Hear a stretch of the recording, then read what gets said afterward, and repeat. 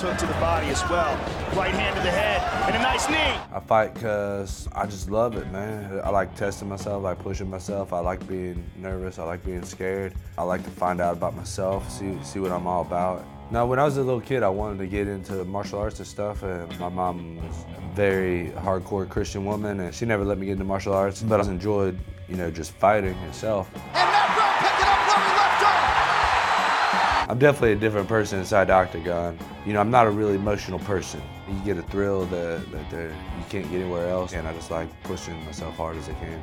I guess really what it comes down to is just about learning about yourself. It's just about finding out who you are. I've been called a technical brawler before, and I think that works out pretty good, actually. Joe, when he calls himself a technical brawler, that is so appropriate. It's perfect. It's the perfect description. Fighting is as much a job as it is a lifestyle, so your family has to be involved in that lifestyle too. My wife and kids, they love it and they really enjoy it, so yeah, they definitely play a part in everything. That's real cool to have these people look up to me because, I was one of those people, 5 or 10 years ago, what I mean? Not too many people, I think, could say they did that in life, where they looked up to a certain person or persons in their life and then the role was reversed and they were that person that everybody else was looking up to. This fight with Johnny Hendricks on Saturday intrigues me because now I'm fighting one of the best wrestlers and best strikers in the division.